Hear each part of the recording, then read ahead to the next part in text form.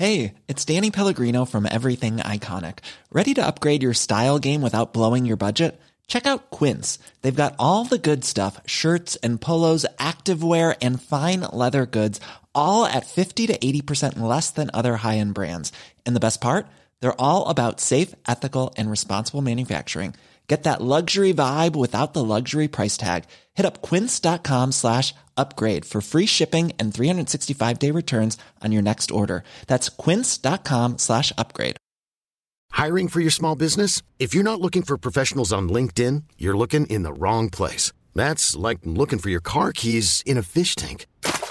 LinkedIn helps you hire professionals you can't find anywhere else, even those who aren't actively searching for a new job but might be open to the perfect role. In a given month, over 70% of LinkedIn users don't even visit other leading job sites. So start looking in the right place. With LinkedIn, you can hire professionals like a professional. Post your free job on linkedin.com/achieve today.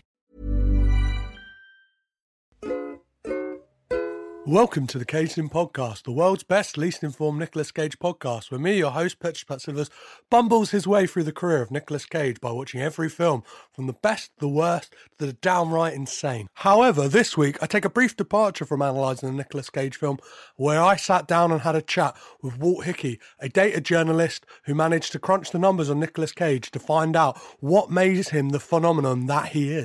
So you're in for a real treat with this one, because Walter Hickey's a really interesting guy with a lot to say and has actually done the research to prove it.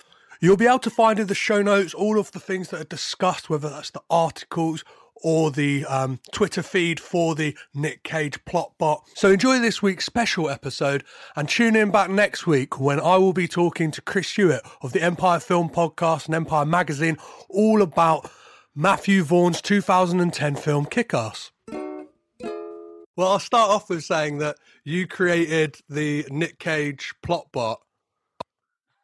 Yeah. And like that's a fun one. Before we fully talk about that, I kind of just want to like take a step back to what you do as a day job and like kind of where you started a bit and like where that kind of led you and like how all the like kind of I've read a lot of your articles and very, very interesting stuff, and I like the way that you use data to kind of like in an accessible way that kind of like break it down with like fun stuff, like prime example being the like Marvel breakdown of the costs of Daredevil's expense, what would it be, medical expenses, yeah. Exactly, yeah. So I'm Walt Hickey. I'm a data journalist. And so my history has basically been the most interesting stuff to me has always been stuff in culture, has always been stuff in entertainment, has always been stuff, movies, TV, that kind of thing.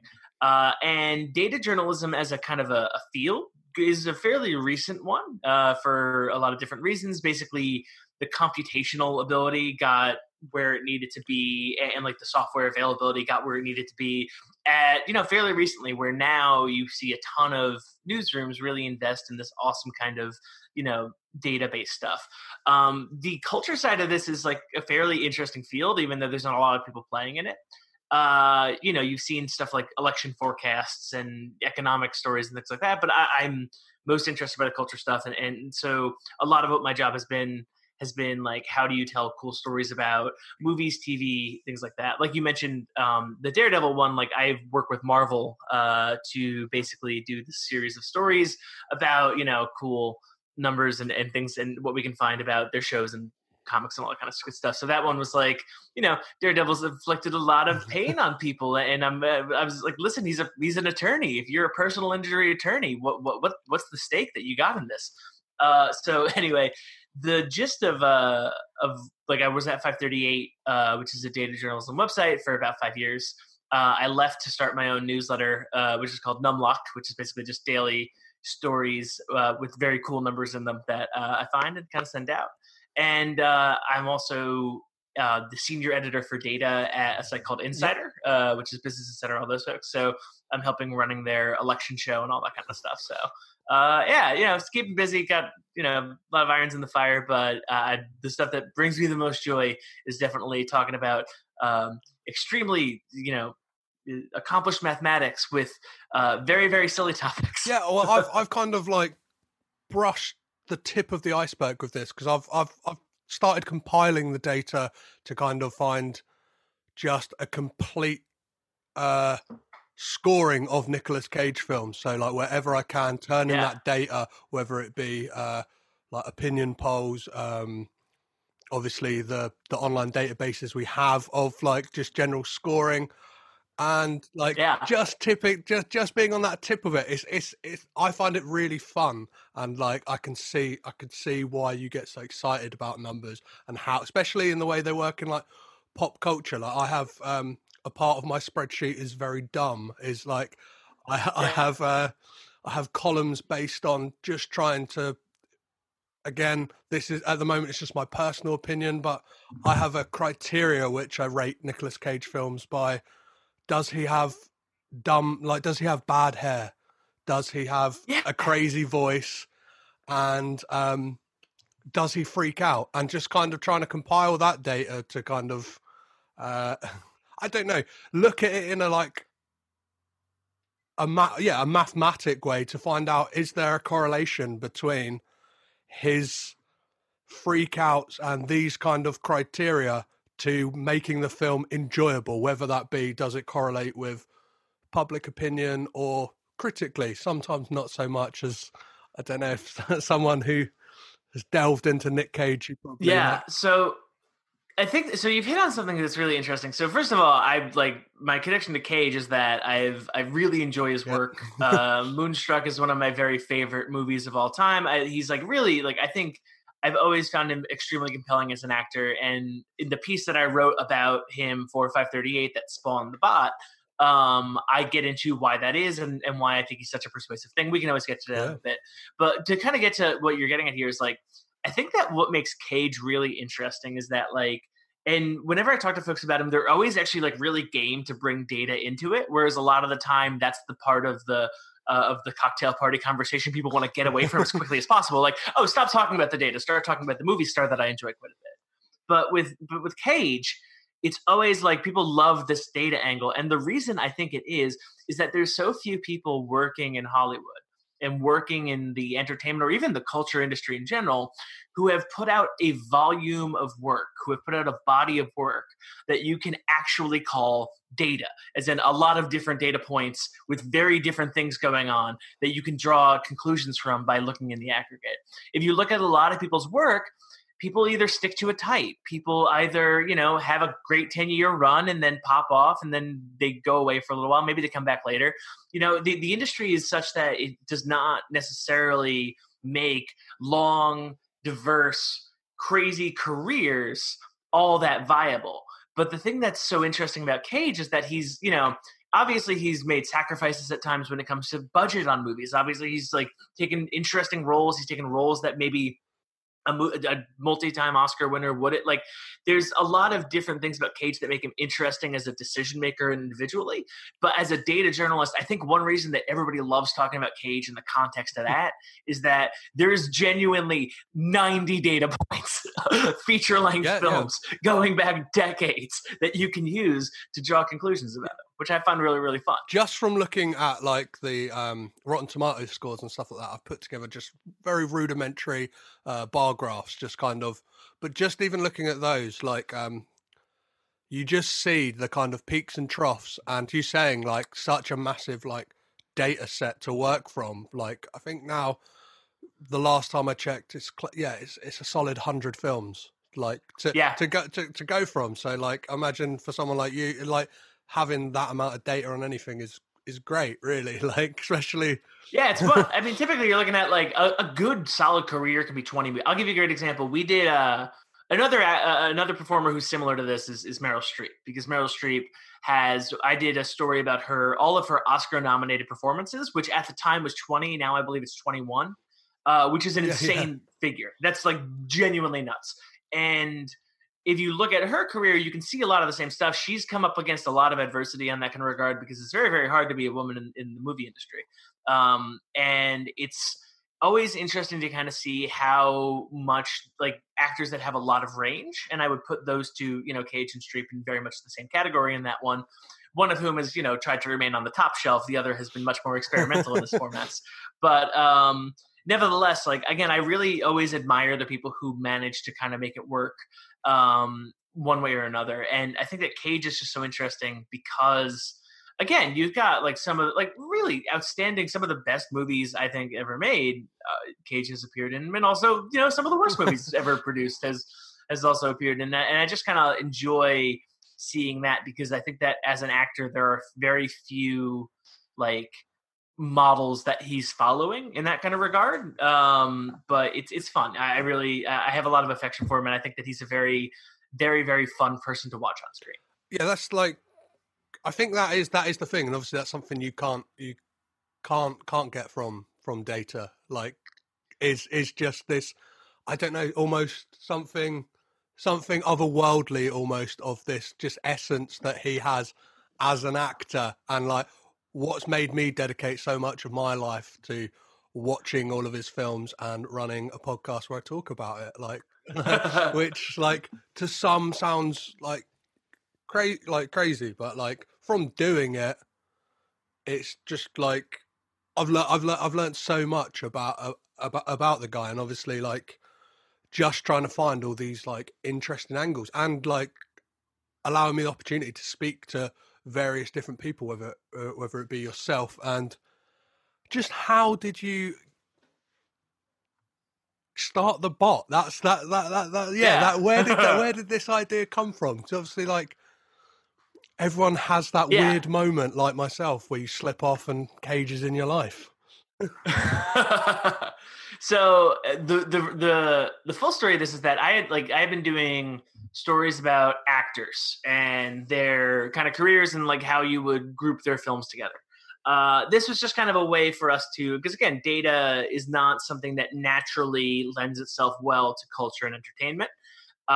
We found a format that we thought was really engaging, where we kind of tried to taxonomy different actors' performances, and you can kind of see how actors grow and change. And you know, they'll have like, you know, big blockbuster hits, and those are meaningfully different films than other movies that they get involved in, and we have a lot of fun with that. And the thing that I had, like, we always had like kind of a list of like, who are we going to do on this list? And because, you know, it's a kind of it's a smaller group than you think of people that you can really get a diversity of films out there. There's like, you know, there's not a lot of people who manage to dabble in franchises as well as win Oscars and do that kind of stuff. And so on this list was always Cage, and Cage was always compelling to me because Cage has always been a very interesting actor to me. I enjoy his vaguely manic energy. I enjoy how much he brings to the different roles.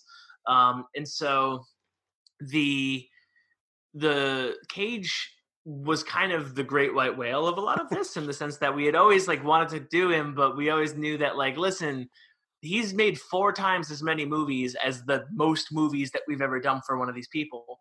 And so as a result, it was always kind of like, well, maybe one day we'll get to it.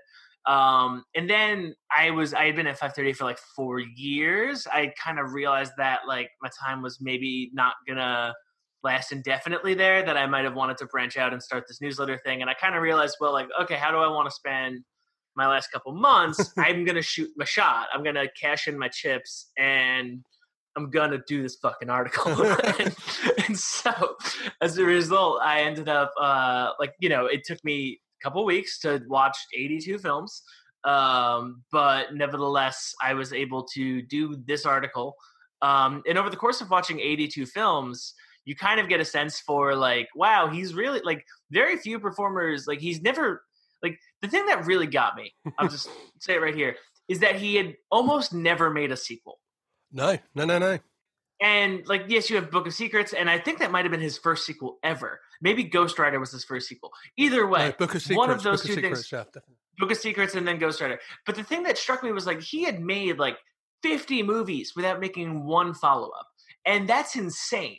Like there are other actors, like I'd covered Dwayne Johnson, who I think was really, really interesting. I'd covered Vin Diesel, who I think was really, really interesting, because those they have like, you know, a franchise that they dabble in. They have range of roles. They have a type that you can see that type evolve over time.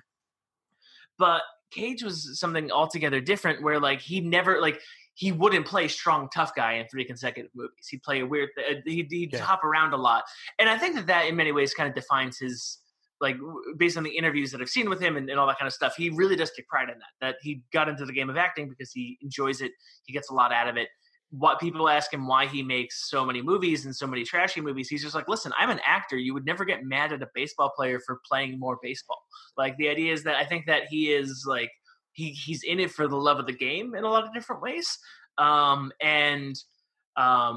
Maybe creditors, who knows? But at the end of the day, I think that he has a very fun mentality about the roles that he takes because, you know, he is very much defined by his taste for variety. And so kind of having, you know, being all these movies in and having watched all these movies and never seeing the same thing twice, I was like, well, wouldn't it be fun to basically remix Nick Cage movies to algorithmically generate brand new Nick Cage movies? And so basically it's not like the Earth's most sophisticated bot. It's basically a glorified Mad Libs. And it basically just takes, you know, the DNA of his other movies and then mixes them up. And, you know, sometimes it's, you know, not particularly interesting. Sometimes it's gold. And then that's where we're at. Yeah. When I stumbled across it, I thought, like, this is great. Like, I don't know. I love just off the wall things. And then especially like tracing that back, be like, where did this come from? Because obviously, like, yeah, the profile itself, like, is just like, there's so many. Like, I often just type in Nick Cage into Twitter and kind of have a rummage about, see what the general word is on the web. And then when I saw that, I was like, didn't think anything of it. I'd obviously read through some of the tweets and then found my way back to you, and I was like, this is great. Like, this is such a great concept. And it's obviously someone who, looks at data and kind of presents it in such an interesting way. So was the article, was that your end goal to create this bot, or what was the data you were trying to find from the in the article you wrote? So the data I was trying to find was basically any data journalism question is you try to make sense of something that doesn't make sense. That's like kind of the crux of it. And a lot of times that's just journalism in general. Data journalism is just a tool. Yeah. It's a style. So the kind of question that we came at this was like, Nick Cage, to many people, had kind of become something of a joke. Nick Cage, to many people, had kind of become something of a meme. Nick Cage, to some notoriety, had started kind of slumming it a little bit in the roles. And Nick Cage had basically had a career that lasted decades. And there was just a lot to process there. And we wanted to kind of find, you know, is there a way that we can look at the broader picture of what he's accomplished and find a through line to kind of get something, a modicum of understanding about the actor and what motivates him that we didn't have before. And that's kind of the goal with any of these different stories. Like, to go back to, like, I'll give you a great example.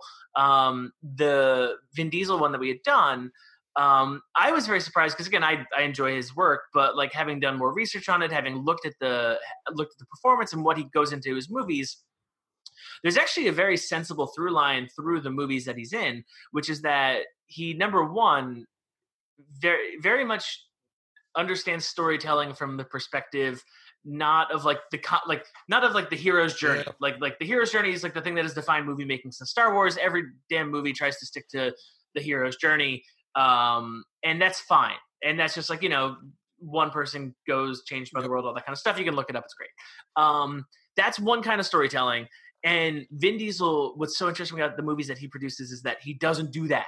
And that's what we figured out when we did the story. It was like, he doesn't do that. He doesn't do that kind of storytelling. He does a different kind of storytelling. He does Gary Gygax storytelling. All of his movies are Dungeons and Dragons style advancement, where each movie you get more skills, you get more teammates, you get bigger challenges, you have to meet bigger challenges. Maybe the nature of the quest is different, but basically if you look at the Fast and Furious movies, which he has creative control over, if you look at the Riddick movies that he has creative control over, they are just Dungeons and Dragons style storytelling. There's no hero's journey. There's no there's no individual character change over the course of the film. There's, you know, characters that are played by him that experience, that grow and scale to the best of their abilities, and the challenges grow with them, and the teams grow with them too. It's great. And so we wanted to do that with Cage in a fun way. And what we ended up finding was that, you know, really the variety that people perceive is not accidental. The variety is deliberate. The variety is what brings him joy as a performer, and the variety is really, I think, what defines him in the best way. Yeah, I've seen that. Like, you could kind of plot, like, if you plotted it out again, just to look at it, like, it will be, even just looking at some of the runs of films he's done, like from Leaving Las Vegas, The Rock, Con Air, Face Off, might be, I've probably used a really bad example there, because that's probably like his most mainstream Hollywood like block of his career.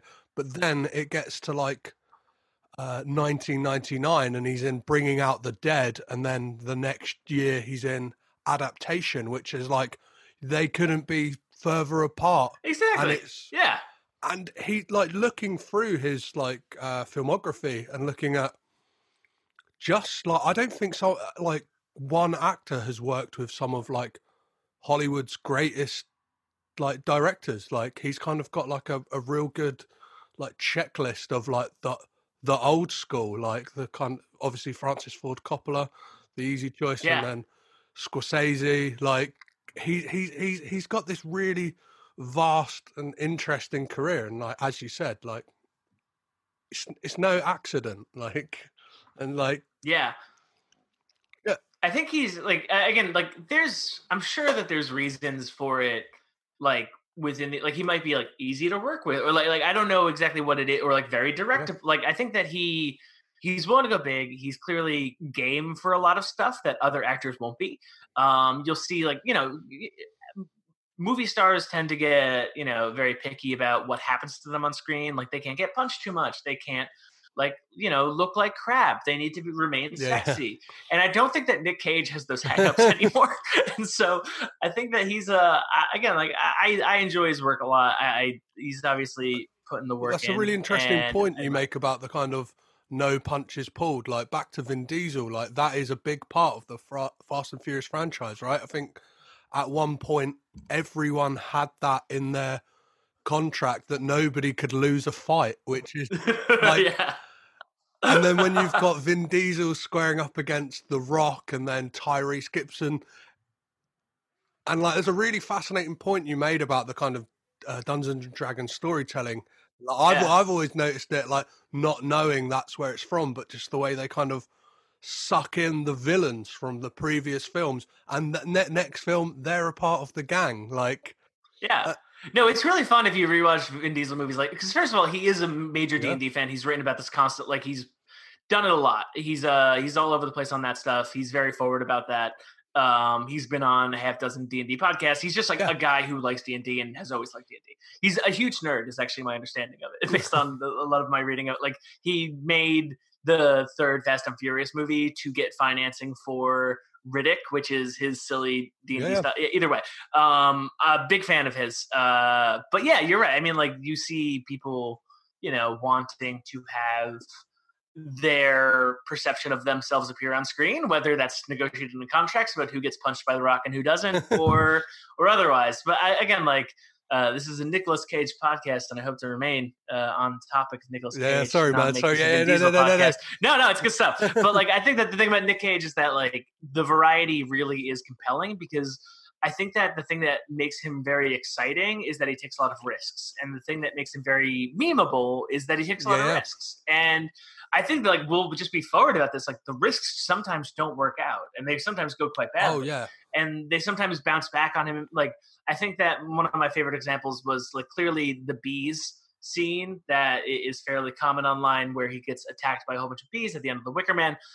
Like, but like, if you watch that in context, and by in context I mean as like movie 47 out of 82, you kind of realize that, like, he's not really doing. He's like, I don't think that he's overacting in that scene. I think that everybody else in that scene is underacting, and that it's on the director to identify that is happening and to bring everybody else's level up to your star, versus leaving your star out in the breeze. Yeah, well, I've always tried to, like, look at the fact of whether, like, is he an untamable beast, really, or is he or just is he on a different plane to a lot of other people? Because like looking a lot into his personal life and stuff like that, he is a fascinating and interesting guy, and kind of like will draw inspiration from all different types, whether that might be kind of like voodoo or like he's kind of got these like interesting like things. And yeah, the shamanist. Yeah. The like the interesting point you make about like the Wicker Man and this kind of meme thing is like, too much to my detriment was why I started this podcast in the first place. Was like, he is somebody like I could like air quotes poke fun at, but like that was my initial like idea. But it's been really interesting and like to look at it in all these different ways, and without knowing it, almost looking at it in this kind of way of breaking down and doing somewhat what you've done in the way of like the data and what makes Cage.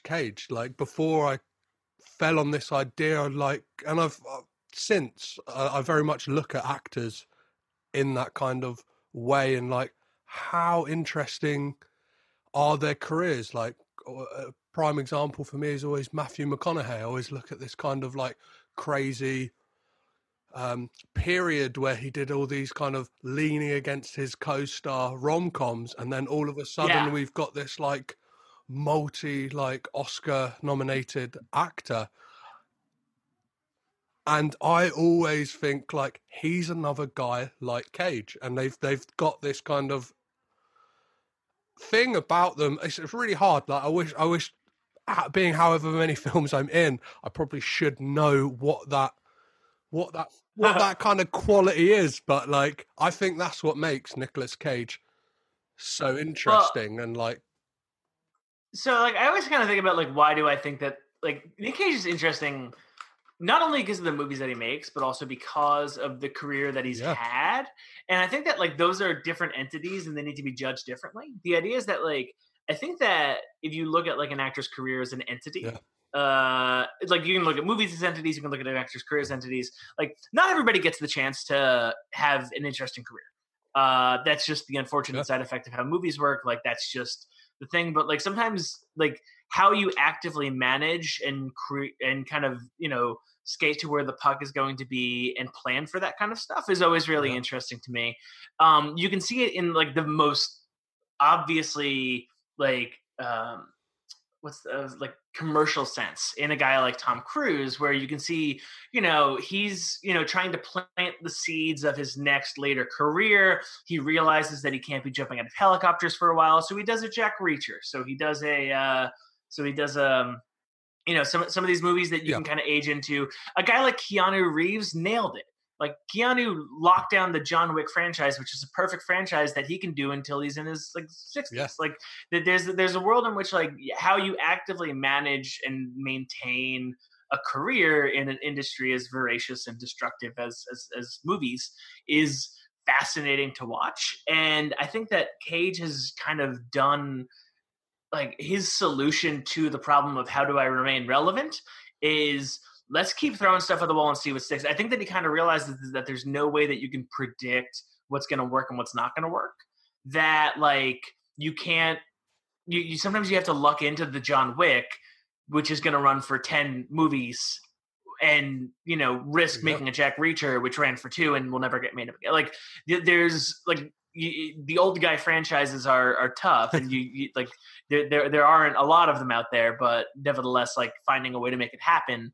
That I think is what's interesting about him. And I think that he's kind of just in it for, like I said, like love of the game in a lot of different ways. Whereas like, I don't think that he has a lot of like, he's not working with a lot of like he's not selling out movie theaters on their first opening day in a lot of different ways. People admire him and like him, but like, he's not that tier anymore. And I think that he realizes that the capital that he has to play around with is still very worth something. It's just a matter of kind of figuring out where to apply it. So from like looking at this like data and obviously like spending that time investigating like Nicolas Cage, like what do you think his like legacy will be like in the future? Do you think he'll be seen as almost like this, I don't know, like Bela Lugosi style like actor of like the king of his genre? Like, would he be seen as like the king of the B movies of this generation, or like where will he sit in the pantheon of cinema? Cage was in Moonstruck. He's not the king of the beat. Like, listen, like, Well,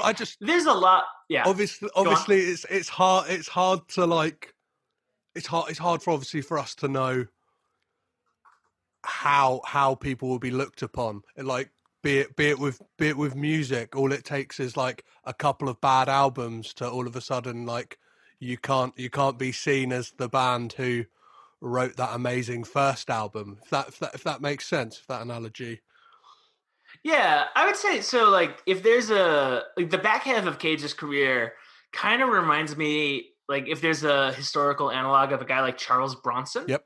Where basically he spent the last half of his career just making a bunch of like tough guy movies where like a crime happened and a man needed to punch another man in order to solve that crime. And like he has a gun and bullet. And like, he just made that kind of like schlocky shit. Yeah. And like, that was fine. Like, Pills got paid. People liked it a lot. And so I think that there's a world in which like he can be very much like, you know, he got into it. He was very, very dynamic and good when he was young. He never really got tired of it. Like, and I think that, you know, it's not like sports where it's obvious that somebody needs to hang it up. Yeah. Like, he's not like, if there's it could be like he doesn't. You don't need to retire in acting if you past a certain age. Like, and I think that he just kind of viewed it like that. Like, I mean, I feel like at the end of the day, he might like. He could be 70 and like not being cast in movies anymore, but still doing like repertory theater companies. And like I just think that he really genuinely has a good job, and he's realized how fortunate he is to have that job, and he's going to keep doing that job. Like, I know, like, I don't really want him to stop doing that job. I think that like a lot of the stuff that he comes out with isn't that good, but a lot of it, like, you know, occasionally you get like a Mandy and like occasionally you get like a good movie out of nowhere that you did not expect to be that good. And I think that him just kind of taking roles and having a good time, it's like, I respect it. You know, you just got to respect the guys who work hard. Yeah, I want to backtrack. That obviously isn't my opinion that I think that he is the king of the B movies. Like, like I just wanted to obviously, it's where could we see the future of him sitting, like, kind of like once the dust has settled on, like, I don't know. In years to come, obviously, like, we can't. I guess it's an impossible question to ask because it's. You know, we're gonna see what happens after he comes out with that movie next year, where Nick Cage plays Nick Cage. Yeah, which is, and you know, that could be like again, like he's a guy who comes out with a really terrific movie every now and again. He's interesting because I always wonder like why National Treasure 3 didn't kind of happen. I think that was just like some Disney stuff going down, but like at the same time, he's like he so relentlessly avoids being you know, pegged as one kind of thing, and I respect that. From speaking to a lot of people, like National Treasure is like a massive fan favorite. Like even me, I love that stuff. Like I look at the lineage. It is like Indiana Jones, and then National Treasure, and like I recently saw something on Twitter, someone talking about like the kind of lineage from Indiana Jones to the Uncharted games on the PlayStation. Like, they are National Treasure the game. Like he's got the same kind of like sardonic wit that that Benjamin Gates has, and he kind of has like this weird family dynamic that kind of isn't. I don't know. I'm just getting on my high horse about that. Surely. I mean, they're good. They're good movies. I watched one of them very recently. Well, they're one of those. They're one of those movies that you can't like when they're on. You can just get lost in it for an hour and a half. Oh yeah. Leave your brain at the door, which like everything can't be like Moonstruck. Like.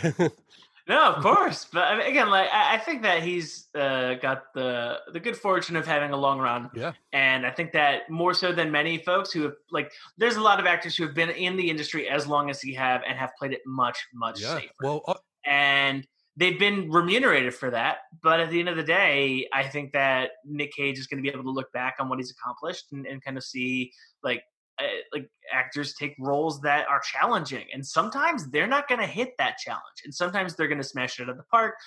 But I think that he should be credited for being interesting. And also I think that there's an argument to be made that like the more that like having Nick Cage in a tiny little budget movie has a chance to elevate a movie that other people might not necessarily see. And so I think that there's like, I think that he's a genuinely good force in the movie world. And I wish that more performers spent their capital as frivolously as he did. Amazing. Well, yeah, we'll leave it there. It's been amazing to talk to you. Where can people like keep up to date with what you're doing? Like, what's the things you'd like to plug, man? Yeah, for real. I'm on Twitter at Walt Hickey. Just follow along anytime. I don't tweet constantly, but when I do, I try to make it count. And then I have a newsletter. The newsletter is called Numlock. It's what I left 538 to start. It's a daily morning rundown of kind of really cool numbers in the news. It's fun, snarky. I try to make it kind of counter programming. So like there's no like U.S. politics in it, which I kind of think over dominates news a lot of the time. And there's like minimal virus as far as that goes. But like, yeah, at the end of the day, if you like culture, data, entertainment, kind of how the world and that intersects, go ahead and check it out. You can find that at numlock.news. That is a, numlock like the key. Yeah. Amazing. Well, thanks so much for your time, man. It's been really informative and just fantastic to talk with someone who has done the research that many of us fans have been calling out for. Yeah, no, it brings me a lot of joy, and folks can continue to follow Nick Cage Plotbot, where they will find such great ideas as Cage plays a paramedic who mentors a kid from a broken home and fights a demon over a contract of 10,000 souls. In the end, he's stung by bees and burned to death. It's directed by Gore Verbinski. That's a free one. You can have it. Amazing. We'll leave it on that note there then. There we go, guys. There is the talk with Walt Hickey. What an amazingly interesting guy. As I said at the beginning of the episode, and as me and Walt discussed, please look in the show notes at all of the links to the articles and how you can find and keep up to date with what Walt is doing, whether that be his Twitter, the Nick Cage Plotbot, or even Numlock News. So tune in next week as me and Chris Hewitt talk about Nicolas Cage all dressed in leather with a very questionable moustache. No, I'm not talking about his regular Saturday nights, of course. I'm talking about the 2010 film Kick-Ass. Tune in then and we'll have a good old time. Until then, I've been Petrus Patsilivus. I've been caged in. You've been great. Bye. Even on a budget, quality is non-negotiable. That's why Quince is the place to score high-end essentials at 50 to 80% less than similar brands. Get your hands on buttery soft cashmere sweaters from just $60, Italian leather jackets, and so much more. And the best part about Quince, they exclusively partner with factories committed to safe, ethical, and responsible manufacturing. Elevate your style without the elevated price tag with Quince. Go to quince.com/upgrade for free shipping and 365-day returns. Ever catch yourself eating the same flavorless dinner 3 days in a row? Dreaming of something better? Well, HelloFresh is your guilt-free dream come true, baby. It's me, Keke Palmer. Let's wake up those taste buds with hot, juicy pecan-crusted chicken or garlic butter shrimp scampi. Hello Fresh. Stop dreaming of all the delicious possibilities and dig in at HelloFresh.com. Let's get this dinner party started.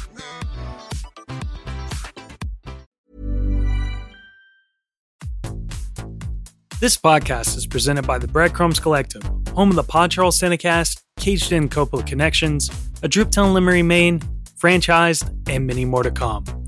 Our shows are all presented ad-free and made possible by listeners like you. Please support our shows by subscribing, leaving ratings and reviews, and becoming patrons at patreon.com. If you'd like to learn more about Breadcrumbs, head over to breadcrumbscollective.com. Breadcrumbs. It's more than a podcast network. It's family.